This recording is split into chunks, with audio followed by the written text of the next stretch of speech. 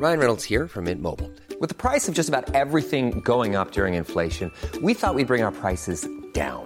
So to help us, we brought in a reverse auctioneer, which is apparently a thing. Mint Mobile Unlimited Premium Wireless. How to get 30, 30, bit to get 30, bit to get 20, 20, 20, bit to get 20, 20, bit to get 15, 15, 15, 15, just $15 a month? Sold! Give it a try at mintmobile.com/switch. $45 up front for 3 months plus taxes and fees. Promo rate for new customers for limited time. Unlimited more than 40 gigabytes per month. Slows full terms at mintmobile.com. Hey, it's Ryan Reynolds, and I'm here with Keith, co-star of my upcoming film, If, only in theaters May 17th. Do you want to tell people the big news? All right, I'll do it. Sign up now and you'll get unlimited for $15 a month and 6 months of Paramount Plus Essential Plan on us. mintmobile.com/switch. Upfront payment of $45 equivalent to $15 per month. Unlimited over 40 gigabytes per month. Face lower speeds. Videos at 480p. Active Mint customers by 531.24 get 6 months of Paramount Plus Essential Plan. Auto renews after 6 months. Offer ends May 31st, 2024. Separate Paramount Plus registration required. Terms and conditions apply if rated PG. The Michael Reid Show podcast. Tune in weekdays from 9 on LMFM. To contact us, email now, michael@lmfm.ie. Thursday morning, the 2nd of June. Good morning, with much debate and discussion from now till 11 a.m. This is Michael Reid on LMFM. Dublin Airport took some time out yesterday to reflect on what was a national embarrassment and a totally unacceptable experience for some 50,000 people, especially the now estimated 1,400 who missed their flights last Sunday. One of the big problems was a shortage of staff. In February, as oil prices spiked, as Ukraine kicked off, as the cost of living was going through the roof, and as we were looking into the summer and we were deeply concerned, we should not have got rid of that amount of people. But if I knew now what I knew then, or if I knew then what I know now, I'd have made a very different decision, Deputy O'Rourke. The DAA's CEO Dalton Phillips responding to Sinn Féin's Darren O'Rourke. So, this weekend, passenger numbers will be double what they were last week. Dalton Phillips knows now what he didn't know then.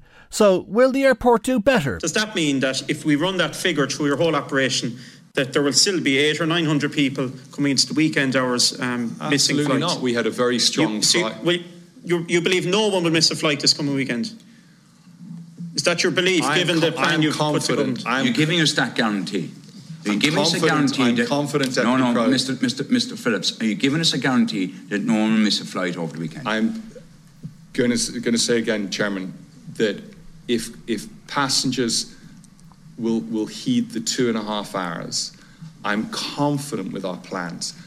That's Dalton Phillips, the CEO of the DAA. He couldn't give that guarantee that the chairman, Kieran O'Donnell, and Cormac Devlin were looking for. Let's speak to Darren O'Rourke, who he was speaking to earlier in the clip, Sinn Féin's spokesperson on transport, a member of that committee and a TD for Meath East.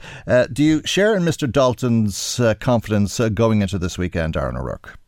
Well, I think it's hard to. I really want it to be. I think we all want it, and it needs to be a success, and not the same as we saw last week. I think, I'm not sure we got 100% confidence. We certainly didn't get a guarantee off Dalton Phillips because, by their own admission, they are still running on very fine margins. So all they need is, a number of things, small things to go wrong, and you possibly have the same situation as you had last week. Now they have an additional buffer and they have additional plans. You might ask, some of their plan is to introduce a triaging system. Why haven't they been triaging people since March when these issues first arose?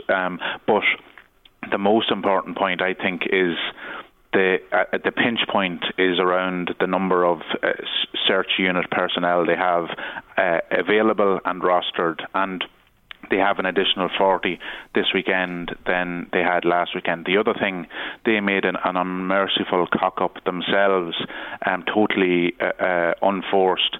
in their rostering. They rostered 17 people who were not eligible to do the work that they were rostered to do. So that's 17 people down. There was a further 20 absentees, so that's 37 people, who would have been manning the search unit who weren't there, and that's the bottleneck. That's the pinch point. 17 people who were in training who were rostered to work last Sunday who couldn't have worked and shouldn't have been on the roster, but somebody put them onto the roster and nobody spotted the mistake. That's an absolute failure of management. A basic workforce planning piece. And there's lots in this, Michael. I think where you might say, there's the indicators where aviation wouldn't come back, but like in terms of the decisions that management were in control of, it's very clear that they shouldn't have cut as deep as they did. They certainly shouldn't have cut. They cut the top people. They cut the experience from the organisation. The well-paid people. That's the correlation. That's the correlation. Yeah. But with that, you lose people with literally decades of experience that when you're trying to ramp up and recruit quickly, the very people you would rely on for those new recruits to lean on, they weren't there. So there's a huge amount of inexperience in the system. Obviously, it contributes towards the rostering chaos. Well, there's a theory, though, isn't there, that they thought that there would be a cost saving by letting go the more expensive staff, giving them a redundancy package, that they'd be able to pay people on a lower wage. That's come back to bite them if that theory is true. Times 10, because if you look at it, between overtime, they're paying triple time overtime. They're obviously paying compensation to at least 1,400 people who missed flights and missed holidays. I think it's literally the definition of being penny wise and pound foolish. It really has come back to bite them. It has done huge reputational damage. It is a they just don't have people. I heard Dalton Phillips telling you, the CEO of the Dublin Airport Authority, telling you yesterday that he works shifts himself because they just don't have the security staff. We were talking about inexperienced staff a few months ago working as security in Dublin Airport. Perhaps they'd be administration or cleaners, but apparently anybody who has a job with the Dublin Airport Authority has also been scheduled to work in security on top of their day job, and that's something that he's doing. And that's despite this aggressive recruitment campaign that they've been talking about. They've had 5,000 applications. They're recruiting people, they're training people and so on, but there's still 60 security staff short. And this is a point that you took up with Dalton Phillips. Maybe we can listen to a little bit of that interaction between you and the CEO yesterday. What happens different this weekend than happened last weekend? What does that look like? Do you have an additional reserve? Have you asked staff to do? We will have 40 more officers this weekend. We have brought officers up from Cork, which we're very grateful for. We have a very extensive overtime package in place, Deputy Rook, which is triple time. We are releasing all available security staff from other activities that they might have been doing across the airport. We will be consolidating some of our gate posts. Those are the sort of outside gate posts for where some of the cargo and other equipment comes into the airport. So we'll be doing a consolidation period to make sure that we've got 10% more, have 10% more lane processing. Obviously, we've got our task force, so we have 450 people who don't work on a frontline role, who are all doing activities. I did Monday last week, 3 a.m. I'll do I'll do Friday and Saturday. That's not really sustainable, though, is it, Darren O'Rourke? No, it's certainly not sustainable, and at the root of the solution to this is to recruit suitably qualified, suitably trained, suitably Garda cleared search unit personnel. They are 60 short of a comfortable level where they would be confident that where I think if you were to ask Dalton Phillips, will you give us guarantees that they would be in a position to give guarantees? They're 60 short. They hope to have them in place by the end of June, but that literally leaves you in a situation between now and that point where you're in a very precarious position, where you and as I say, we all really hope that for so many reasons, it's in nobody's interest that we see the situation that we saw last weekend. But and now they're saying it's 2.5 hours or 3.5 hours. Add an hour on if you have to check bags in, and it's one thing, let's say, if you're coming from Carlingford or Navan or Ratoath, as the case may be. But if you're coming from Cork, how do you time that if you don't want to spend time standing outside? I mean, if you're doing any sort of a distance, even from this region, you might allow for extra traffic or a breakdown or a puncture or something else that goes wrong along the way. But if you get to the airport too early, will you be able to get a cup of tea? Yeah, no, you likely won't, because. What about the places that sell the tea? Yeah, as was indicated yesterday. First of all, they mightn't be open. They seem to be struggling to recruit staff to put on the extent of services that they would have had pre-COVID, as I think a lot of areas are in hospitality. The other thing that is important and is quite incredible that hasn't yet aligned and has contributed to the problems is that the airport might be open, the security might be open, but the check-in desk mightn't be opened, and that's advice that people have been given. Oh, well, you can arrive early with your baggage, but you need to check with your airline to see if they will take the baggage off you, or you might be coming from Kerry, can you come up the night before? And that just logistically, it just turns things upside down for people, and it's not the way an efficient service runs. And again, it's all as a result of the capacity and resource shortage at the airport. Okay, he was asked as well about bringing in the army or somebody else who has already been Garda vetted. Like somebody was on to us yesterday, I'm not sure if it was tongue in cheek, but when you stood back and talked about how serious the problem is, maybe it wasn't a bad idea. They were saying maybe there'd be jobs there for teachers over the summer. So the first thing, and we've discussed all of this through with the DAA. What's the issue here? Where's the pinch point? The pinch point is in suitably qualified, suitably Garda trained search unit personnel. That's the shortage. They have the task force. They could bring in the army, they could bring in teachers or whoever else. Lots of people have contacted us, school bus drivers, because I'm the transport spokesperson, saying we'll be off work in a few weeks. We could help out.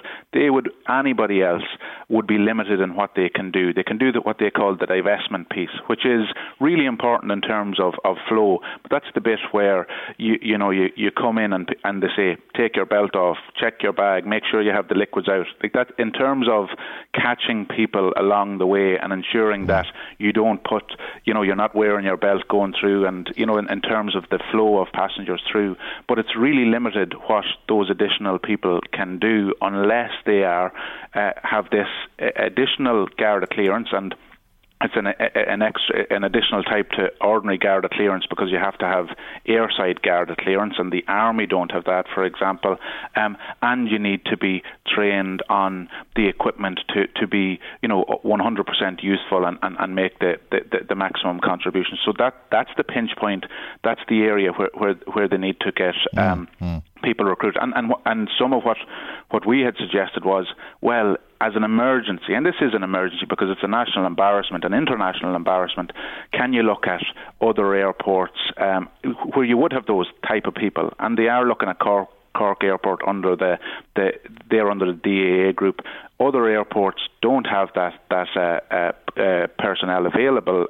They've looked internationally in Birmingham and in Britain and elsewhere, but so there's a huge demand for this type of people. And I do think there's an important point here, that if you do have that redeployment of staff to Dublin, in Dublin's hour of need, there needs to be a quid pro quo, because I visited Shannon Airport, I visited Cork Airport. There is a regional imbalance in terms of aviation policy here, and we do need a redress of that to strengthen the Midwest and the West and the South. And there is opportunity in the next national aviation policy, but to do that. But at the minute, we're in the middle of a crisis, and it needs to be all hands on deck, all shoulders to the wheel to get it through this, and that's what we really need to see from DAA management, and to be supported by government in it. Okay, are you laying blame at the government's door? Well, ultimately, that in any of this stuff, Michael, it's government who are responsible for the overseeing of policy. Government have signed off on the cuts and the types of cuts.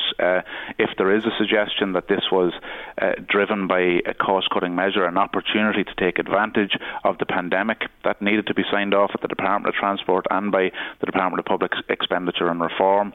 The state has additional resources, and look, ultimately, if we have a scenario where Dublin Airport, our national airport, the impact, where visiting tourists are trying to leave the country, and that's their last experience of Ireland, and it's in the pages of the New York Times, the type of negative. I was reading in the New York Times the other day, some fella quoted saying you need 7 hours before your flight if you're flying out of Dublin.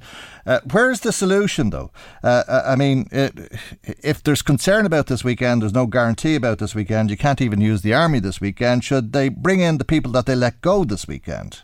Well, that, and I raised that with them, Michael, as well. That's certainly, so I have to say I am not fully convinced that the DAA, supported by government, have fully stretched everything to the limit. Because don't forget, they've come with a new contingency plan that's going to be implemented this weekend. Some of it is quite simple stuff that you might say should have been implemented weeks ago. So it's almost as if the crisis has to precipitate before there is, another degree of action taken. So are there additional personnel either in the DAA group or in other airports here, or the people that they had let go that have those that maybe could be fast-tracked back? Are there other contingencies that can be made? What are they going to do on Saturday morning if 17 people aren't available or 20 people aren't available for whatever reason? Have they got a fallback plan? How quickly can they react? That will be the measure of success and failure. There will be literally no forgiveness, I think, if it goes wrong again. Okay. That may be the understatement of the week. Thank you indeed for joining us this morning. That's Darren O'Rourke, Sinn Féin TD for Meath East. He's his party's spokesperson on transport and a member of the Oireachtas Joint Committee on Transport. Michael Reid on LMFM. The IDA has paid out almost €10 million in grants to PayPal since 2012. The figures were given to the Labour spokesperson on finance, Jed Nash, who's a TD for Louth and Eastmeath, and joins us on the line. A very good morning to you, Jed Nash, and thank you indeed for joining us on the programme this morning. That's a lot of money, €10 million, and it comes in the context of the recent announcement that 307 people are to be made redundant by the company. That's right, and I've engaged with many staff from PayPal who are concerned that their jobs are at risk since the announcement last Tuesday. And what I wanted to find out, Michael, was the extent of grant aid that the IDA have allocated to PayPal since 2011. And the figures that were revealed to me in the Dáil are very interesting. Over €8 million in grants paid to the Dundalk facility alone, and just over €1 million paid back in 2010, or at least allocated in 2010. That payment may not have come through till 2011 or 2012 on R&D, research and development. That is in Blanchardstown. So the bulk of the grants actually went to the Dundalk operation, and it's the Dundalk operation that's primarily in the firing line now in relation to potential job losses. And those grants were paid for what reason? Employment grants, and there's a number of different grants that the IDA pay out. They can pay out training grants, research and development grants, various grants, and I asked for information across all headings. So it's interesting that in the context of Dundalk, the only grants that were paid were actually to support employment. So in other words, the IDA would, in the first instance, try to attract a company to Ireland, and the IDA is always in competition with England, Scotland, France, you name it, countries across the European Union for investment, and then they decide where they're going to locate these jobs in a particular region, particular town, particular county. So part of that consideration always is employment grants. So how much is IDA going to actually award to a company that says, look, we're going to create 1,000 jobs, 2,000 jobs. What's in it for us? So what's been in it for PayPal at least 10 years ago was a total of €8 million in employment grants. So €8,170,000, I think, to be exact. That's right. Just over €8 million. So a very significant amount of money at a very difficult time for our economy, and that's one of the tools that IDA uses. But all too often it's the case that when those grants dry up, that companies, particularly in the service industry, decide that they're going to look at relocating jobs or outsourcing jobs to what they might consider to be lower cost economies. And staff that I've spoken to in Dundalk over the last few days have told me that, as far as they're concerned, the decision may have been taken quite some time ago to relocate their jobs to parts of Asia. And we're obviously in a very competitive global environment at the moment, and PayPal may consider Ireland to be an expensive economy from the point of view of labour costs. And we make no excuses for demanding that large corporations to locate in Ireland should pay their staff well. That should be one of the important points that our country should make. It's part of our value system. Hard work should be rewarded. But now it seems that those grants are no longer available. IDA, in a subsequent reply, Michael, which you would have seen, I sent on to you from Tánaiste 2 days ago in the Dáil, told me that IDA themselves had been engaging quite intensively with PayPal over the last period of time. It seems to me that they tried to seek to avoid this level of redundancy, and I was told, and I quote, IDA is actively engaged with company executives in both Dundalk and Dublin throughout its time in Ireland, and during 2021 and 2022 IDA engaged with the company on a number of fronts with the overarching aim of maintaining the competitive position of PayPal's Irish operation, deepening its operations in Ireland, and potentially extending its mandate in Ireland into new functions and activities. Now, I know that this is work that IDA do all the time. They work intensely with existing companies, as well as trying to attract other companies into the country. But it seems to me, based on all that information, that PayPal were hell-bent on introducing additional redundancies in Dundalk this year to relocate those jobs to lower cost economies. They had another scheme last year, Michael, and this is a point that's been made to me by PayPal staff who are really, really frustrated. They're telling me, look, we can't rely on this company anymore. We've got mortgages, or we're trying to buy a house, we're trying to feed our families, we're trying to heat our homes, and we're mentally exhausted because we don't know what year they're going to target more redundancies. There were redundancies last year. 12 months later, they're announcing 172 redundancies. And that level of instability is difficult for staff to have to take. Yeah, right. Well, it's kind of coincidental, or is it? And this is a question that we were asking over the course of the last couple of weeks, that in Dundalk, recruitment started in February 2012. Practically 10 years to the day, in May 22, PayPal is letting go the people that had started recruiting 10 years previously. And just to explain to people about these employment grants, and stop me along the way if I'm wrong, but there's a basic principle or theory to all of this. If somebody is unemployed, they get about €200 a week. And if they're getting €200 a week, it costs the government about €200 a week to make that payment to them because of the administration. So an unemployed person costs the state in or around €400 a week.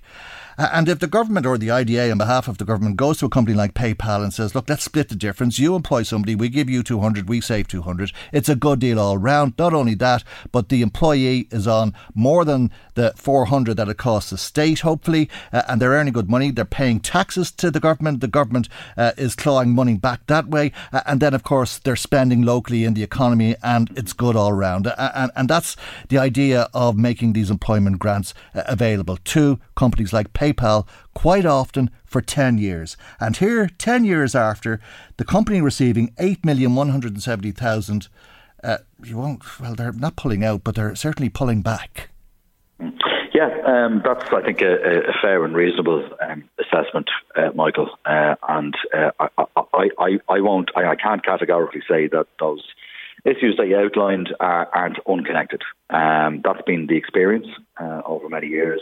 When grants dry up, certain vulnerable jobs go to lower cost economies. And the reality is, and I said it on the programme last week, IDA do claw back employment grant supports on a pro rata basis when a company is leaving the country. And I was looking at the figures again just earlier this morning. €55 million has been clawed back by IDA, but from companies who have actually left Ireland, right? So they say that PayPal have a commitment, a deep commitment, a long-running commitment to Ireland, to both Dundalk and Blanchardstown. Therefore, based on that commitment that IDA have received and the fact that they've still got a significant footprint in Dundalk, which we hope will be maintained in the interests of Dundalk, Louth and the region more generally, and the people who work there and their families, situation is that money will not be clawed back, and this is how it operates. So I'm meeting IDA tomorrow. I've made contact with IDA as soon as this announcement was made last week to better understand what their level of engagement was with PayPal, because it is always easier to save a job than it is to create one. And I am concerned, as I said on the programme last week, and I've reason to be concerned looking at the last IDA annual report, that not just the quantity but the quality of jobs that's being attracted into County Louth has, for the want of a better description, diminished over the last period of time. If you look at it, Cork, for example, is very big on pharma, and Louth now has become a location that IDA seem to be prioritising for service-type jobs. Now, every single job and every IDA-supported job is important. We have nearly 300,000 people employed by foreign direct investment companies in Ireland, and it is a really important part of our economy, and it should continue to be the case. But the reality is that if you're in Louth, Louth used to be in the border region for IDA purposes, now in the Mid-East region. Either way, the border region and the Mid-East region are come I think, second and third last in terms of IDA supported jobs across this country. And when you look at the kind of what we call the value add, right, the amount people are paid, which is obviously linked then to the amount of money circulating in the economy, it may be lower than, for example, comparative areas in Cork or Limerick or indeed Dublin City. And that is an issue, and that is a political issue for government, and that is an issue I'll be raising again with IDA. Do you think that policy of paying companies to invest, in this case, almost 10 million over the course of 10 years, is a prudent policy if they can pull the plug after 10 years? There's a couple of ways of looking at this, Michael. We're in a hugely competitive global market for foreign direct investment, and Ireland can continue to remain competitive based on the fact that we've got a very highly skilled workforce. It's a dynamic economy, it's a pro-business environment, and we demand that those who come here pay good wages, and that's as it should be. We're a developed economy, and people should be entitled to expect a decent income for the work they do and the expertise that they provide to their employees, because it is only through quality employment and quality employees where a company can grow and develop and become profitable. We're in a massively competitive environment, and it is normal for a state like Ireland to try to use various tools in its armoury to try to attract high-quality foreign direct investment jobs to our shores. And we do that very, very well indeed. This is a reality. It's a problem in France, it's a problem in Spain, it's a problem in Germany. It's a very competitive environment. And while it is not perfect, and nobody claims that it is, that once grants dry out, that companies make these decisions. My argument is that the agency should be working harder to try to retain the jobs we have already, and not just to provide, by the way, employment grant supports, but if there are training and R&D type supports that need to try and make the business evolve and grow the business, then or invest that money in small indigenous business, I think might be another argument. I see somebody asking, how does it cost the government €200 to pay somebody €200? But maybe that's for another day. Can I ask you, before you leave us, about the IDA engagement with PayPal? Am I right in thinking you sound suspicious about that, in the sense that you feel that they saw this coming and that's why they were engaging with them last year? I think that may very well be the case, but there's always intensive engagement between IDA officials and IDA-backed companies, and there's an early warning system, we'll say, within the organisation, that if there's a vulnerability for jobs, they do work intensely to try to save those jobs and understand why companies might be making or preparing to make the kinds of decisions that were made last week. They do that, and they generally do that quite well. And that's not the stuff that we read about. I mean, we see all of the time, high-profile IDA announcements, but the kind of meat and drink of IDA officials' work is actually working with those companies, getting under the bonnet, understanding why they may decide to relocate.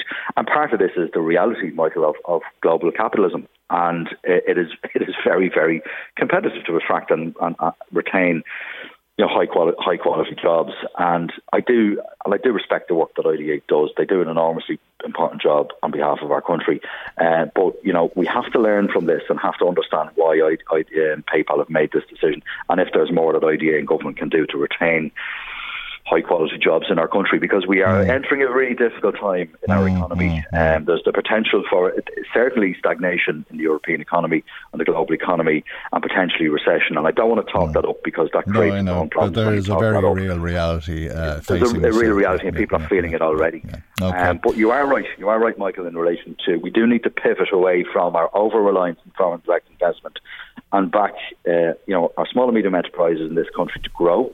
And to innovate and to export, because that's where the magic is for our SME sector. We don't do that enough. They may not get the support that they require to be able to, evolve their companies.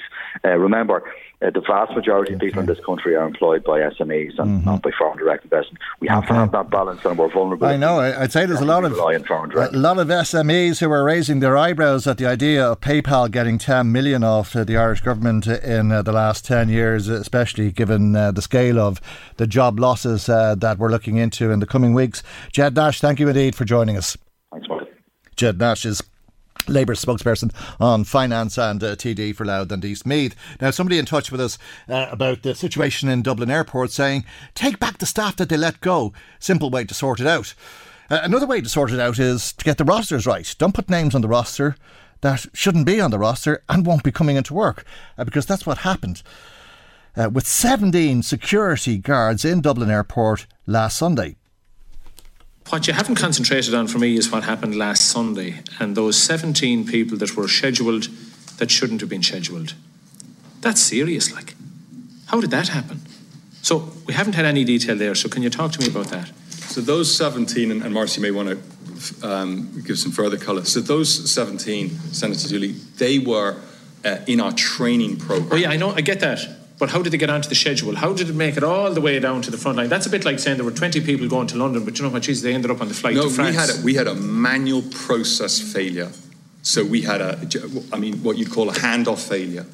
And we made a mistake. We have corrected that anomaly. But we have a training team that was working on one system. I get all of that, but it's just the fact that it shouldn't have happened. Critical data like that shouldn't have happened. Put in, but what? Can I finish? Are there consequences for somebody? And I don't want you to come in here and name any, but there's a chain of command. Somebody just didn't rock in and move these 17 around mistakenly. Senator Dooley, and I know Morris wants to come in, but I would say we have a very, and this is back to Deputy Smith's comments, we have a very committed workforce who are working incredible shifts. I know many of them. And the security leadership team, all who are doing multiple 3 a.m. shifts and then doing a day job. Nobody's trying to do anything wrong. Do you not accept it's worrying that there aren't checks and balances? We all make mistakes. I was very concerned. God, I've made plenty of them. So we were very concerned, Senator. I don't know, Morris, if you want to add anything to that. I sincerely apologise. We made a mistake. And we hold our hands up to that. It's not, we did make a mistake. If I can, because I don't want to blame anyone. It's not about mistakes. But, this is key process. This is key process. There should be checks and balances. It should never get to a point that you have to apologise. Maybe someone in the chain of command says, I messed up, but somebody else caught it.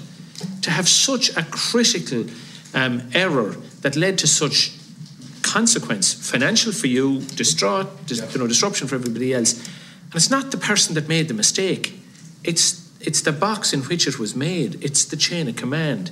So if you can explain that a little bit better, it'd be helpful. Or if not, at least come back to us on it. Because that, to me, speaks to an overall cultural issue around the processes that you have. That's Fianna Fáil Senator Timmy Dooley putting those questions to Dalton Phillips and the management of the Dublin Airport Authority.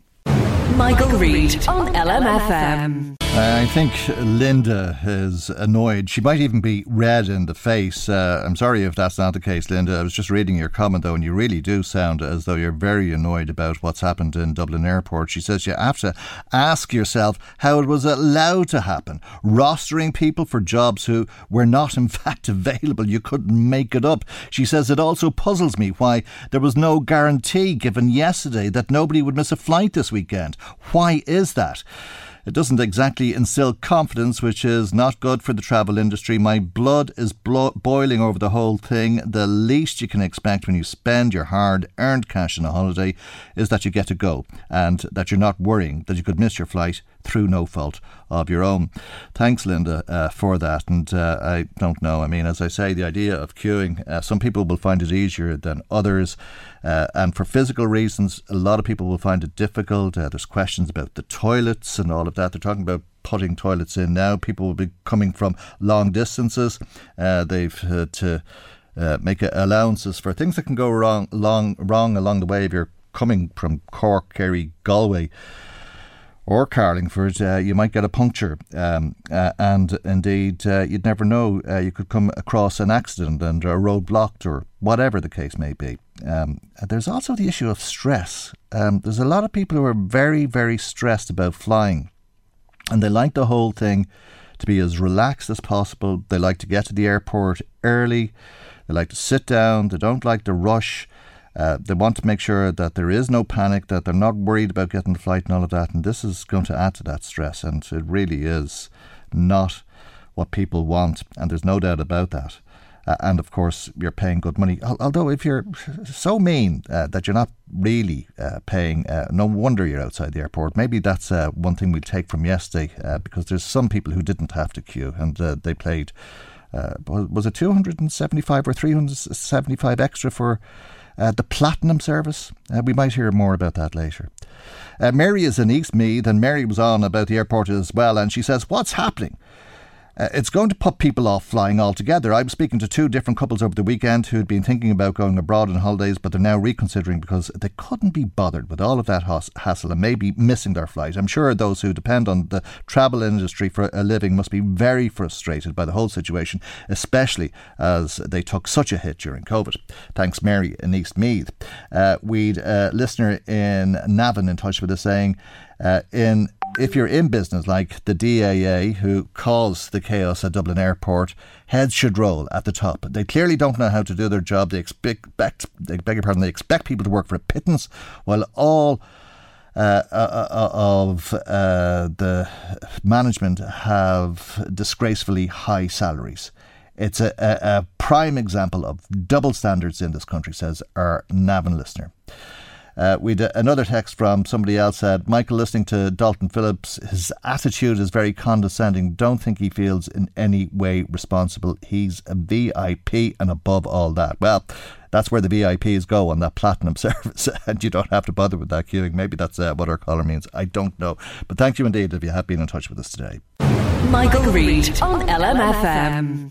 Now, over 66% of people in Denmark have voted in favour of joining the EU's Common Security and Defence Policy. It ends a 30-year opt-out in response to the war in Ukraine. It's a policy that Denmark has had in place since 1993, and it comes on the back of Sweden and Finland joining NATO. What's next? Well, Ireland may be heading down that road. Listening to the Taoiseach speak in Rotterdam this week at a meeting of the Fine Gael grouping in Europe, the EPP, the Taoiseach said that he believed that it would be possible to win a referendum on joining a European Defence Force.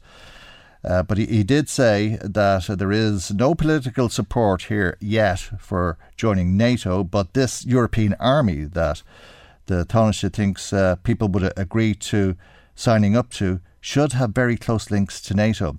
Let's speak to local Fine Gael TD Fergus O'Dowd. A very good morning to you, Fergus O'Dowd. Thanks indeed for joining us on the programme this morning. Are you surprised by what Leo Varadkar has been saying? Well, I think there's a lot of debate going on in all political parties and none about, obviously, clearly the war in the Ukraine has brought this very sharply into focus with everybody. Now, we haven't had a debate within Fine Gael on it, and obviously there will be strong views on all sides within Fine Gael, different views. And I think it's important that we have a national debate on it. But regardless of what the Taoiseach, the Taoiseach, or I think, there can be no actual change in our status without a referendum. So ultimately, it's for the people to decide what the future holds in terms of our neutrality and in terms of any proposed or alliances or whatever. That referendum in Denmark got the support of over 66% of people. The latest poll on this here was in the Irish Times, and 66% of us didn't want this. According to the poll, we want to remain neutral. Yeah, of course, and I would certainly support that view. That's my personal position. When you say neutral, I think it's qualified to the extent that we're military neutral. It's not that we're neutral in terms of Europe, the support, for instance, that we're given to the Ukraine is not military goods we're giving them other and support services. But neutrality has been there for many, many decades, and it served Ireland well. It served us well because our army has been used basically in peacekeeping. And if you're a neutral country and there's a war going on, if you're, and if it's United Nations peacekeeping force, where countries like Ireland are very welcome into those situations, and it's a very, instead of as what's happening in Ukraine, like the Russians are killing people left, right, and centre, a peacekeeping force is protecting life and it's stopping aggression. So Michael, I would make that distinction, and we're highly respected. We're also members of the United Nations Security Council now, and I know that's a temporary position that you hold for a number of years. So I think that Ireland is very well thought of in the world.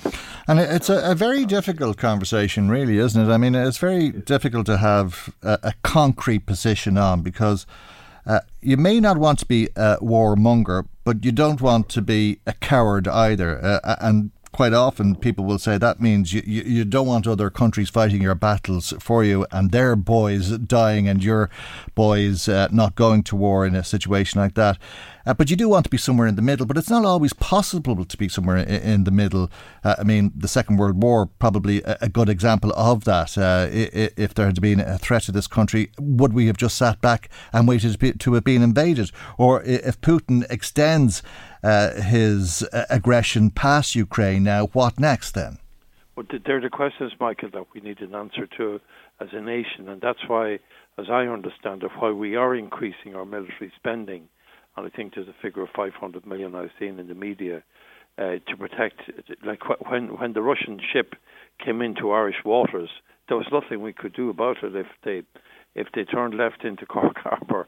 You know what I'm saying? So, there is a significant threat to Ireland. Obviously, aggression from Russia is appalling and evil, and we can't stand still. So I think the first thing we have to do, we have to spend more money defending our country potentially in terms of attack or cyber attack or whatever. And secondly, increase cooperation without changing our military position in terms of being military neutral, I think is where people would want to go. But it's also been mooted by the Taoiseach that there would be a special discussion, a citizens' assembly on all of these issues, and that everybody is entitled to their voice on this. And I think what the Taoiseach did, he's starting a debate, and I think you're having it and I'm having it right now. Obviously, we don't want our children or our grandchildren to go out and die as they had to in previous wars in the fields of Flanders or wherever it was. So we want, but at the same time, we're part of the European Union, and we have to resist aggression as well. So that's as you say, that's what we have to do. That's the complex situation we face. Do you think that there's pressure on Ireland to join a European army from the European Union? I mean, well, I've no doubt there is. There is. I mean, obviously, there's diplomatic representatives, ambassadors of all countries in Ireland, and they will be making obviously their point of view known. There was a theory that there would be a quid pro quo as such for the bailout. We'll bail you out if you sign up to a defence policy. Well, I think if you look at it this way, if a Russian plane warplane is approaching Ireland at the moment, we can't go anywhere near it. Or a quid pro quo for Brexit. What I mean is that what actually happens is that the British RAF will come over and show themselves. So there is in fact a cooperation there, and there has to be there. So we're the outlier in Europe, and it is obviously the phrase they use, the military people, is a vector of attack. That Europe could be attacked through us theoretically. Okay, but I suppose what I'm asking you is if Leo Varadkar is articulating now what was agreed as part of the terms of the bailout or as part of the terms of Brexit. No, not at all. No. Like Brexit is a deal between, or a broken deal between the British government and the European Union, and we didn't negotiate that, but we were clearly very much a part of it in terms of our input. No, this has nothing to do with it, and again, nobody in this country can agree to join NATO unless the people say yes.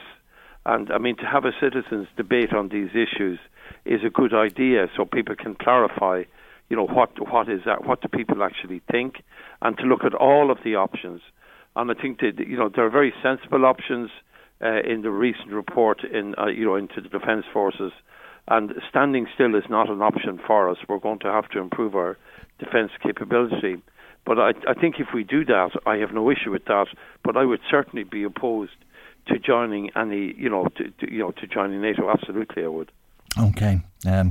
As you say, we're going to be having this debate, and thanks for starting it here with us, Fergus O'Dowd from the Gael TD for Louth and East Meath. Paddy Duffy in touch with us about Ireland's neutrality and saying that successive governments have left us defenceless. He compares what they're doing in Finland compared, as I say, to what the Irish government has been doing in terms of its defence forces, and he says that if we want to remain neutral, we still have to be able to defend the neutrality and not be a toothless wimp. Thanks, Paddy. Never behind the door with the language. Seamus in Dundalk says, when it comes to the airport, this is the security at the airport that we're talking about. Should it not take priority over everything else? Thank you indeed for that, Seamus. Another call to us about the airport from Pat in Athboy, who says, if I was going on holiday tomorrow, I'd book through Belfast. It's smaller, quicker, and so that means less stress. Thank you indeed, Pat in Athboy. I think that there could be a few others who'd agree with you. They'd be able to get parking as well, probably, and just walk up then from your car to the door into the airport and get in the plane as you'd expect, given the amount of money that you're spending on it all. Thank you indeed to everyone who has been in touch with us so far today. Michael Reid on LMFM. Well, not a day goes by in Leinster House without cost of living being top of the agenda. Isha, you're not a commentator. We all know the external factors that are pushing up prices. They've been referenced many, many times before. That's Sinn Féin's Pearse Doherty, who described the government's approach as being piecemeal, slow and sluggish. He went on to say that the government measures have not made a dent in the costs that people are facing. But the key point is this. We have taken a lot of measures which you ignore and decide not to acknowledge. And I've referenced some of them. We've cut public transport fares by 20%, 50% cut. We've cut fares for young people by 50%. We've lowered the threshold for drug payment scheme to €80 per month, benefiting over 70,000 families. We've brought forward a working family payment budget increase. We abolished inpatient hospital charges for children. We've capped annual rent increases at 2%. We've introduced significant supports for different sectors of the economy affected by these very significant price. Hauliers, grain farmers, pig farmers and so on, and people who are affected. And in addition to that, we've launched a very significant national retrofitting scheme. But the cutting of tax and the increases in social protection have mattered. Now, we want to now explore with the social partners how we deal with this in a comprehensive, strategic way. Because one thing we cannot do, Deputy, which you want to do, time is up. You cannot chase inflation away month after month by $1 billion or $2 billion a month. That is not a sustainable pathway. We're way over time. What you are proposing is to create even further inflation, over and above what is there, all with a view to pursuing electoral advantage over the crisis that's been caused by the brutal regime. Charge and counter-charge every day, it seems, in Leinster House. The Taoiseach responding there to Sinn Féin's Pearse Doherty, who's on the line with us. And a very good morning to you, Pearse Doherty, and thank you indeed for joining us on the programme this morning. There is one thing that you both agree on, and that there is a very real crisis that people are facing in this country. But there really is no meeting of minds in terms of the approach to tackle that crisis. You really are worlds apart, it would seem. Yeah, I think the government is really in denial of where ordinary people are at. They call it a crisis. They recognise it as a crisis, but that needs to translate into something. Yesterday I told the Taoiseach about how one charity was providing 5,000 food parcels to families. They expect that to increase to 15,000. They talked, we heard about people who never thought that they would have to go to a food bank to stand in the queue for a charity to hand them, cereal so that they could feed their children in the morning. We hear of parents who, at this time of the year, are getting letters home from school about a school tour and maybe a 30 or 40 euro charge, and that's causing a family crisis. And these are things that, that no family should have to face in this day and age. And we recognise, that most of this inflation is internationally based. It's not all, but most of it is international. Most of it is a result of the war in Ukraine. We also recognise that the government can't protect everybody from the inflation that has taken place at this point in time. But what they can do is they can do more. And that's what they must do. And that's why we've been arguing with the government now for quite a long time. More than the $2.5 billion, though. And I mean, this is the counter argument that we hear every day, and how that $2.5 billion is broken down. Yeah, look, there's an old phrase about statistics and numbers, and you can use them and abuse them whatever way you want. So I'm not even going to tell you what I would say in terms of the $2.5 billion, but what $1 billion that the government are talking about. But what I will tell you, because it goes back to last year's budget, which is normal routine expenditure, and they're wrapping it all up and all the rest. But IFAC, which is the Irish Fiscal Advisory Council, now they're a very conservative group. They're set up to make sure that we don't have an economic crash, that we are aligned with the rules that are in Europe and so on. They have just published a report this week.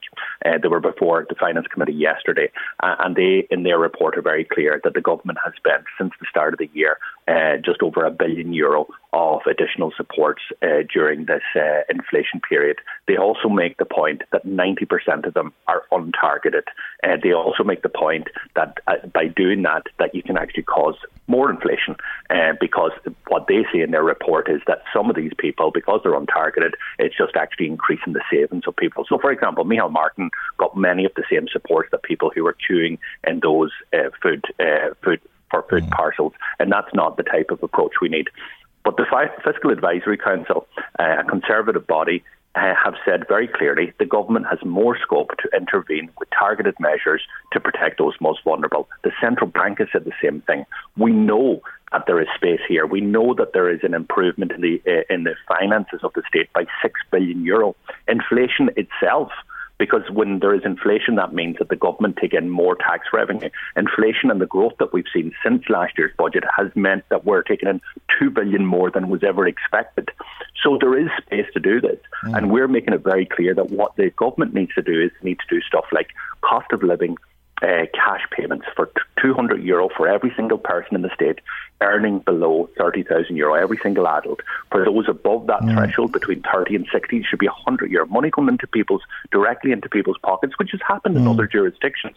We need to see social welfare rates. But you're making the same mistake, are you not? And that's a point I was putting to your spokesperson on social protection the other day, because the upshot of that could very well be that you'd give €200 to a couple earning $125,000 who have a big, huge house with no mortgage and loads of money in the bank. Well, look, you can take an anomaly and say, yeah, there would be somebody with a millionaire and somebody that's earning 15,000. It's, you know, the reality is these would be targeted based on your income, distributed through the revenue. And if your income is below €30,000, you get €200. It's not a huge amount of money. We recognise that. For a lot of people, it won't go far enough. That's why we have a suite of other measures. If you look at Boris Johnson, who's no, hero of the working class or the poor, he's more in touch with where those individuals are and where their struggles are in Britain than the Taoiseach of this country and the Green Party and Fine Gael, because he introduced a mini budget just last week which targeted up to £650 sterling to those on the lowest incomes, another £150 if you had disabilities. That's about €1,000 for those individuals. Our government hasn't done any of that. The Taoiseach said to you yesterday, you can't chase inflation away by spending an extra 1 or 2 billion month after month. It's not sustainable. Is that what you're intending to do? Not at all. This is the point. What we want to do is we want to target the investment. We want to target the investment as the Fiscal Council has seen, as the Central Bank has seen, and as charities who are working on the front line. What the Taoiseach wants to do is he wants to bury his head in the sand. He wants to say, and he made an address from Europe, akin to Charlie Haughey's famous address of the 1980s, tighten your belt, folks. The Taoiseach told the Irish public that it's a rocky road ahead. Be prepared for high energy costs for a long time to come. The Taoiseach, as I said, is not a commentator. We recognise that it's the war in Ukraine that's causing these high energy costs. But the Taoiseach has a responsibility, a duty, an obligation to the Irish people to protect them as best as he can from these levels of inflation. And the fact is that he is abdicating that responsibility. When other bodies are coming out and saying, look, you have space to do more, why is the Taoiseach saying, I'm doing nothing more until at least November of next year, of this year? 5 months away for many families. For many families, that is far, far too long. So, and come October, the Taoiseach Leo Varadkar has told his parliamentary party meeting, it seems according to the reports in the papers this morning, that there will be relief for middle-income families who are earning €20-30 an hour, maybe 40,000 a year, he said, and that there will be extra targeted measures for those who are on low incomes. Yeah, look, a budget will always have a package there, right? And I've heard statements from Leo Varadkar. There's famous photographs of Leo Varadkar holding up placards that he was going to abolish the USC. He then had a famous Ardèche speech about bringing everybody out of the USC tax net and moving it into PRSI. He then made other pledges. Look, we know where Leo Varadkar, we know, he craves media attention, he craves all of this, and the reality is he's tarnished it. He's talking about October. They need to get in touch with where people are at right here, right now. People aren't worried about 5 months away. They're worried about 5 days away. They're worried about how they're going to make the electricity bill. They're worried about how they're going to be able to afford to get to that hospital appointment. They're in fear of something basic like the washing machine breaking down or a new set of tyres on the car, because how does their income stretch to that level? Yesterday we hear another energy company increasing their charges. Unfortunately, because you buy energy at nearly a year ahead, so we know already what the type of prices are going to be come the winter, which is really when the war in Ukraine really is going to affect energy prices. They're going to continue to increase. People need relief now, not commentary and spin from either the Taoiseach or the Taoiseach. That's why we need a mini budget. I'm sure there's very few who would argue with that. Certainly not the 5,000 people who you spoke about who are going to that food bank in the Midlands, and they expect that to increase to 15,000. Or the 2/3 of parents that Bernardo's are reporting on today who say their children are going without food, heat, clothes or medical appointments for that matter. But that's as things stand. Is it going to get worse? The Taoiseach was saying something about having to be honest with people. We're going to see high energy prices for some time to come, and I take it with that there'll be a lot more aside from the energy prices. Yeah, look, what we expect in terms of inflation is that inflation is probably going to peak in the summer and then start to come down. But remember, the way inflation works is like these prices get locked in and then they just continue to grow. Unless you get deflation, which is not expected, we're looking at actually high inflation over the next number of years. That means that these prices continue to rise. They won't be rising at the same level, but they're going to continue to rise. So there is very, very difficult times, and that is why serious choices have to be made. and serious choices have to be made that are targeted at the most vulnerable, and they have to be made right here, right now. So there are things. Look at the petrol pumps today. You can see that in I haven't been back in Donegal, but in Dublin, I was looking at last night 208 for unleaded. I was seeing 205 in other places. The government has the scope to actually reduce the cost of petrol and diesel further. They're not willing to do it. You heard the Taoiseach on the clip that you talked about, him boasting that he's limiting rent increases by 2%, as if actually allowing a 2% increase is a good thing. It's not a good thing. Rent shouldn't be increasing at all. But what's happened in Louth in the last year? Rents have increased by 8%. What's happened in Donegal? Rents have increased by 22%. These guys need to get real. And I say that genuinely because I genuinely believe that this government is so far out of touch with the realities of where a lot of people are at. Everybody feels a bit of a pinch from inflation. But if you're well paid, if you're one of the people in the Oireachtas like myself and the colleagues, if you're a minister, then you're far better paid, then you don't have the same pressures. You go without luxury items. That's not where the vast majority of people are at.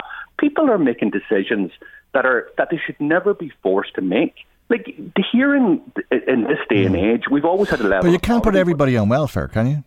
We're not suggesting that everybody should be in welfare. But what is right? Well, I mean, it is a form of welfare if you're giving people €200 or whatever. I mean, if the state is putting money directly in people's pockets, that's welfare, is it not? Yeah, but let me make this point here. And again, it's the Fiscal Advisory Council that made this point.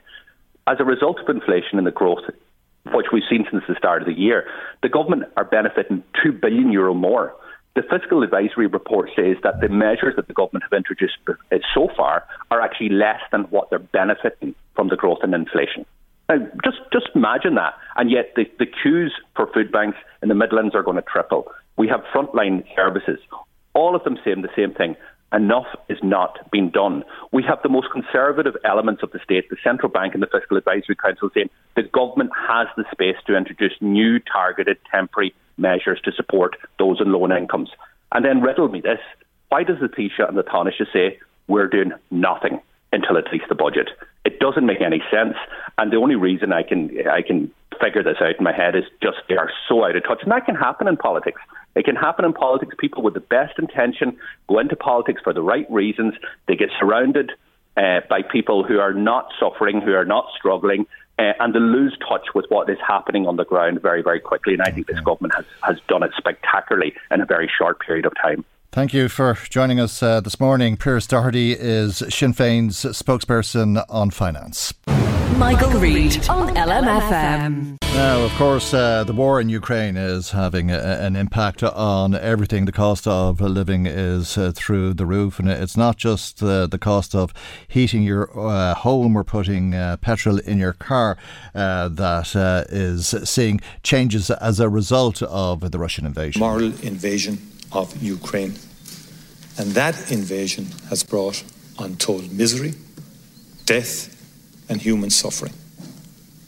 Almost 6 million Ukrainian people, 6 million, half of them children, have been put on the road, have had to flee their country and forced to try and find sanctuary where they can get it, equivalent to the entire population of this country. And that invasion has brought that suffering, but it also has brought extraordinary economic cost and disruption with it. That's the Taoiseach, Micheál Martin, speaking in the Dáil yesterday about the economic costs and more. This war is having a very terrible impact on the world, primarily in terms of the deaths of so many Ukrainians and the terrible trauma that they're experiencing, but also bringing about huge economic cost and disruption, triggering a massive spike in the cost of energy, and with a huge increase in the cost of a vast range of other materials, affecting food, agriculture, in terms of fertilizer and so on, which all input into our society and economic system. And also, most devastating of all, it is causing and will cause a major security crisis, food security crisis, sorry. And yesterday we spoke to the President, the European Union did, of the African Union, who are extremely concerned about the impacts of this war on famine, or the prospects of creating a really significant famine. Micheál Martin, the Taoiseach, speaking in the Dáil yesterday. Let's speak now to Gisela Schmidt-Martin, who is Concerns Advocacy Advisor with a focus on conflict and hunger. And a very good morning to you, Gisela. Thank you indeed for joining us on the programme this morning. I take it that there's always a connection between conflict and hunger or a food crisis. But have we ever lived through a global food crisis? Good morning, Michael, and thank you so much for the opportunity to speak to you and your listeners this morning about this really critical issue. It's actually a very good question that you ask, because the reality is that ever before the current crisis that's resulting from the conflict in Ukraine, we've already had, hundreds of millions of people worldwide who are facing hunger. So last year, 800 million people and more were already facing hunger. And we could say that 189 million people last year were in what we call acute food insecurity, so really not knowing where their next meal is coming from. And of those, 139 million were in situations where conflict was the main driver of that hunger. So you've sort of hit the nail on the head there in terms of one of the critical drivers of hunger even before the current crisis. And the current crisis, of course, we're talking about what's often described to be the breadbasket of Europe. And it's not just that they can't farm because of the invasion, or there won't be a harvest for that matter, but there's also Russian attacks on food supplies. And this could turn out to be an exceptionally serious problem. Well, I think what's really critical to point to in that context is that when you have a situation of conflict like you have now in Ukraine, there are laws of war. There are rules that we call international humanitarian law. And actually, attacks on civilian infrastructure, like you mentioned, food supplies, are illegal under those laws. So if you have farms or markets or sources of food for the civilian population, they shouldn't be attacked as long as they are civilian infrastructure. So that's a really critical point. Yeah, wishful thinking in the current circumstance, unfortunately, Gisela. Well, we've heard reports, as you mentioned, of attacks on such food sources. And then if you look at the broader picture, the attacks in Ukraine are leading to what we see as really an astonishing scale of displacement. And that, in turn, has an effect on people's food security, because, of course, when you're moved out of your home, when you're moved out of your community, all of a sudden you really have to struggle to find new ways to feed yourself and your family, as well as to provide for your livelihoods, which is a more longer-term solution. And then you've mentioned as well, of course, the critical issue of the broader impact of Ukraine. And I think the excerpts that you shared from Taoiseach Micheál Martin were very pertinent and spoke to this. So if you look at, for example, existing food crises in places where concern works like Somalia or Sudan, it's really astonishing when you realise that they relied on Russia and Ukraine as the breadbasket for 90% of their wheat. And that's just one of the commodities that has been affected. And so, as you mentioned, the rising prices will affect everyone, really everyone, including the Irish people. But they will also affect the people living in poverty and vulnerability much more. And we also see with the example of Sudan or Somalia that it will affect certain countries more than others, because some depended on Ukraine and Russia for their supplies to a greater degree than others did. Okay, and obviously people in far-flung corners of the world will be relying on charity under such circumstances, and Concern is working across the world. And after adding Ukraine to your list, that brings you to how many countries is it now? 265 countries, is it? So Concern is working in 25 countries worldwide. So, I mean, I wish we could say we were working in all countries, but of course capacity is always a restriction. But we are working in 25 countries now with the addition of Ukraine. And there it's important to mention that we're working really in close partnership with our local partner, People in Need, that has been there long before the current crisis. Very good. And, you know, we are seeing the immediate impacts of this situation on the people that we work with in the countries where we work. And I think another important point that you raised is actually the impact of the cost of humanitarian assistance. Mm-hmm. So we work closely with the United Nations World Food Programme, and last year they sourced 50% of their wheat supplies from Ukraine alone. Okay. So, you know, it's clear that they're now looking to new sources, and that's resulting in an increased price.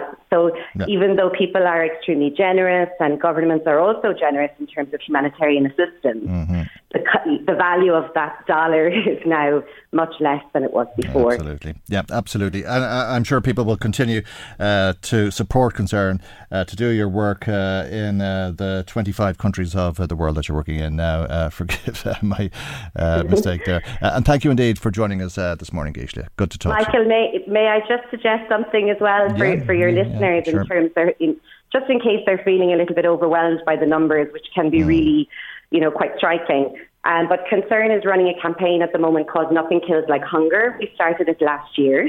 And actually, I was in Drogheda myself in March. You have a beautiful venue, the Crescent Centre. Mm-hmm. And Declan O'Rourke was there, and he's a big supporter of the campaign because he has a special interest in famine, having written a book about the Irish famine. And he called on the members of the audience to sign our open letter, which is really pushing the Irish government and other global leaders to do more to prevent these types of crises from happening in the first place, because it's much more expensive and much more harmful to people if you have to respond to crisis rather than preventing it in the first place.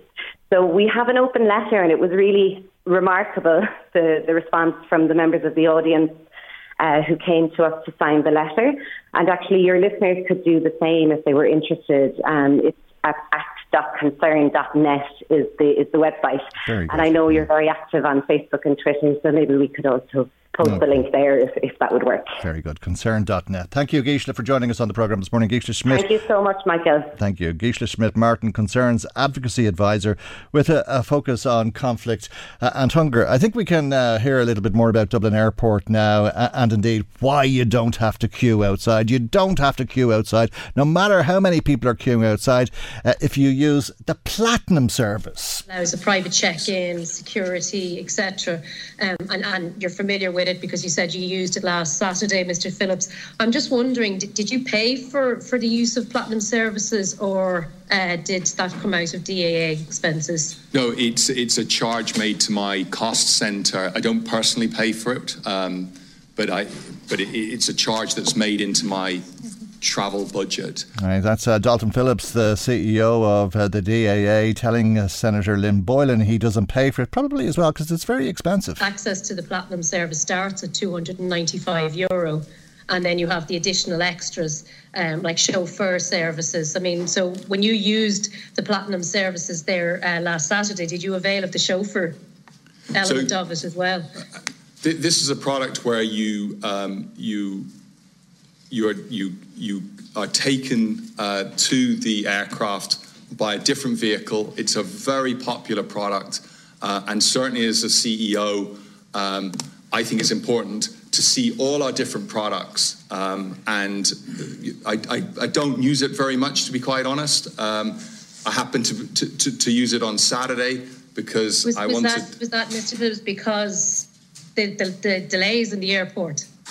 So you availed of Senator Boylan, a very high-end system because there were delays already on Saturday when you were travelling to the airport. Senator Boylan, I did a 3 a.m. shift starting on on Monday last week. I worked the full week. I worked Saturday. I went straight to the Middle East. As soon as I heard that there was an issue, I came straight back. So I wouldn't, if there had been an issue, I wouldn't have gone on the flight, because the whole point was I went and came all the way back. I'd have saved myself the company cost of travelling to the Middle East. And I certainly, had I known Sunday was going to be what it was, I certainly wouldn't have travelled on Saturday. No, and I get that, and I don't doubt that you work very, very hard. You're very well paid, but I don't doubt that you work very, very hard for that money, as do a lot of the people who are working in the airport, who are on a lot less money. And the great thing is you don't have to stand outside with all those people waiting to get in. There's no queues. But did you choose to use the Platinum services on Saturday because you already knew that there were starting to become significant delays through the airport, and it meant that you didn't have to queue, so that you were able to bypass the queue by going through Platinum services? No, categorically not. I travel a lot, and actually, I normally would travel either through Central Search or through Fast Track. I would move between the two. Okay, Mr. Phillips didn't pay for it himself, but was it a freebie? The cost of you travelling through Platinum comes out of your pay package with DAA, is that correct then? No, sorry. To be clear, there is no such thing as a free travel pass through Platinum. So when I did it in that example, Platinum services will debit my cost centre €295, because this isn't a product that we use willy-nilly, or there's no gratuities here, but I think it's important that as CEO you experience all types of service through the airport, and certainly I would not have gone to the Middle East if I'd known that Sunday was going to happen. So your cost centre is your expenses? Yeah, it's an expense. There you have it. Out of the expenses, $295 before you pay for the plane ticket. That's the Platinum service. Sounds like the way to go.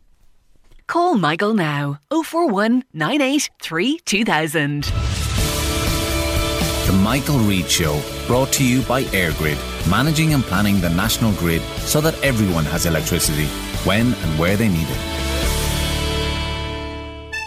Eddie Caffrey here, reminding you to join me every Saturday morning for the best in Irish country, Ceilidh and ballads on the Green Scene from 10 a.m. till 1 p.m. If you have a special request, email it to me now, ecaffrey@lmfm.ie. You can send it in by post or to our Facebook page. In association with John Lynch Carpets and Floorings, Effective Square Kells and Monaboy Industrial Estate Navan. For carpets, wooden floors, vinyl rugs and remnants. Expert fitting and complimentary measuring service. See johnlynchcarpets.ie or follow us on Facebook. Aldi, home of amazing grocery 6 offers, including multigrain sliced pan was $1.09, now 79¢. Brannan's deli style carved ham was $2.29, now $1.49. Brannan's chicken or turkey slices was $1.99, now $1.49. Irish mature white cheddar was $1.95, now $1.49. And kids water 10-pack 250ml was $2.79, now $2.49. That's the groceries done. Now who's making the pack lunches? Aldi, every day amazing. The Valley Inn Mulera serves delicious bar food, lunch, early bird and a la carte dinners 7 days a week. Exceptional value. The Valley Inn Mulera, home of great food and friendly service. Restaurant Guru Award winners 2021. Find us on Facebook. Carrickmacross Street Festival celebrates its 20th birthday with its greatest festival yet. Fantastic carnival parade, street entertainers, arts and crafts, European and local markets, fun fair, magic show, petting farm, teddy bears picnic and top-class free live music all weekend. Carrickmacross Street Festival in association with Carrickmacross Credit Union. Friday, June 3rd to Monday 6th. Shop local. Shop at Briscoe's Expert, Drogheda, Malahide and Briscoes.ie. Clean up with our fantastic range of laundry. Save up to 30% on our huge range of home appliances from brands you can trust. Milia, Hotpoint, Whirlpool, Indeset, Bosch. Shop online at Briscoes.ie for click and collect or delivery direct to your door. Briscoe's Expert, Drogheda, Malahide and Briscoes.ie. Stop paying above the odds for your home insurance. Call us now on 0818 121 121 or log on to peopleinsurance.ie for a fast and easy quote. Michael at lmfm.ie. The Michael Reid Show with EirGrid, managing and developing the national electricity grid so that it's fit for our current needs and ready for our future ones. Should LMFM workers be allowed to go on strike because of a problem in XFM? Well, yes, secondary picketing or support strike should be allowed. This is part of a piece of legislation, the Fair Employment Bill, which is being launched today by the Trade Union Left Forum. Jimmy Doran is chairperson of TULF Left Forum. Good morning to you, Jimmy, and thank you indeed for joining us on the programme this morning. Tell us a little bit about this legislation, because it hopes to undo measures that were put in place by the government some 32 years ago. That's correct. Good morning, Michael, and thanks for having me on. The 1990 Act was brought in, obviously, 1990, and it restricts what workers do and tips the balance of power much more on the side of employers and away from workers. It removes autonomy from trade unions in the sense that there are a lot of rules and regulations around secret ballots and notice for industrial action, be it strike or work to rule or overtime bans or anything like that. So in other words, unions always had secret ballots for strikes, but the government decided in its wisdom that they should put all these other rules and regulations around them, in the sense that if an employee or a worker said anything during the ballot that could influence the outcome of it, there could be an injunction taken to stop the industrial action taking place. So another one is that all workers must have an equal opportunity to vote. They always have, they always did. But if there's a little bit of confusion created around that, well, an injunction would be got. And there was a recent case there a couple of years back of Ryanair balloted 180 pilots for strike action, and only 70 voted in the ballot. And when it went when Ryanair took to court for an injunction, the judge found it incredible that only 70 out of 180 would vote in the ballot. And to be quite honest, it's incredible that the judge believed that, because that's the norm in industrial relation ballots. You don't have high outturns on them. But, the judiciary are not in sync with the thinking of the working person or trade unions or anything like that. Also, individual workers are totally isolated. The Dunnes Stores anti-apartheid strike is illegal as a result of the 1990 would be today. And you want trade unions to become radical, or to become radical again. But many would argue that the 92 Act brought industrial harmony to this country after decades of industrial unrest. It was strike after strike during the 70s and the 80s, for that matter. Yeah, well, there is this narrative created that trade unions are some sort of a mad organisation that will go out on strike at the drop of a hat. Workers can't afford to go out on strike. Strike pay is very, very low, and they will only go out when forced to. So good, decent employers have absolutely nothing to fear from this legislation. This legislation is there to protect the most vulnerable, the low-paid, the people in precarious work, who are now abandoned by this legislation and restricted in what they can do. And they're so afraid they won't join unions, because they see there's no point. They can't take any action.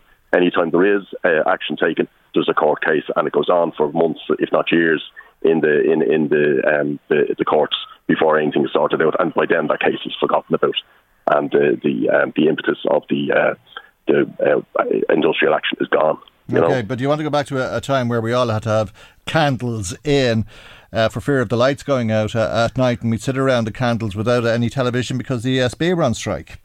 Well, to be honest, those candles and those nights without the TV have guaranteed the ESB workers decent pay and conditions, and there's nothing outdated about decent pay and conditions. So if there is a sector of the workers of Ireland who are being mistreated, yes, they should have the right to take industrial action and defend their rights and make new ground. And secondary picketing, support strikes and sit-ins. Yes, absolutely, yeah. Why not? Cleary's, prime example. Come in overnight and close the place down. The workers weren't even allowed to clear their lockers. And the private security firms and balaclavas came in to remove workers there who'd been working there for over 40 years. So would you be against the workers sitting in there? I don't think I would. Okay, but what political support? I mean, as I said at the start, this is a piece of legislation that you're proposing. What political support have you got for it? Well, we're only launching it tonight, so there's no political support at this moment. So the aim tonight is to get the Irish Congress of Trade Unions to back it already. Their affiliated unions have all voted in favour of creating a piece of legislation like this. Recently in the North, you had the Trade Union Freedom Bill proposed by Jerry Carroll, with Sinn Féin backed up there. So we would be hoping Sinn Féin would back this bill down here as well. You need a politician or a political party to take this to the Dáil if it's ever to be realised, of course. That's the purpose of the question. Yeah. We have no doubt that there would be politicians willing to take this. And we have spoken privately, but that's not in public domain yet. But it will come in the coming days and weeks. Okay, and it follows on from a motion that was supported at the ICTU conference some time ago. That's correct, yeah. It was proposed by the Dublin Council of Trade Unions, and the main tenet of it was that all rights lost as a result of the 1990 Industrial Relations Act, that ICTU would campaign for legislation to replace those acts. And that's what we have done. Nothing has happened in the interim. So we've decided to step up to the mark, and we have drafted a bill, and we are launching that tonight at 6 o'clock in Middle Abbey Street, United Unions Hall, and all are welcome to attend. Thank you. Jimmy Doran, chairperson of Trade Union Left Forum. That's our programme for today. God willing, we'll see you for our next programme tomorrow morning at 9 a.m. on LMFM. Good morning, bye-bye. The Michael Reid Show podcast. Tune in weekdays from 9 on LMFM. To contact us, email now, michael@lmfm.ie.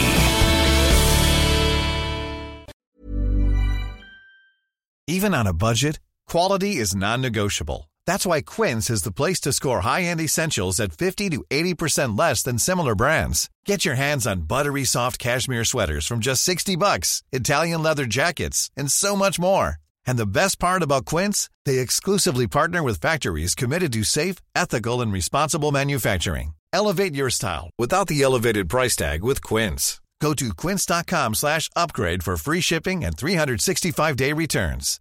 Hi, I'm Daniel, founder of Pretty Litter. Cats and cat owners deserve better than any old-fashioned litter. That's why I teamed up with scientists and veterinarians to create Pretty Litter. Its innovative crystal formula has superior odor control and weighs up to 80% less than clay litter. Pretty Litter even monitors health by changing colors to help detect early signs of potential illness. It's the world's smartest kitty litter. Go to prettylitter.com and use code ACAST for 20% off your first order and a free cat toy. Terms and conditions apply. See site for details.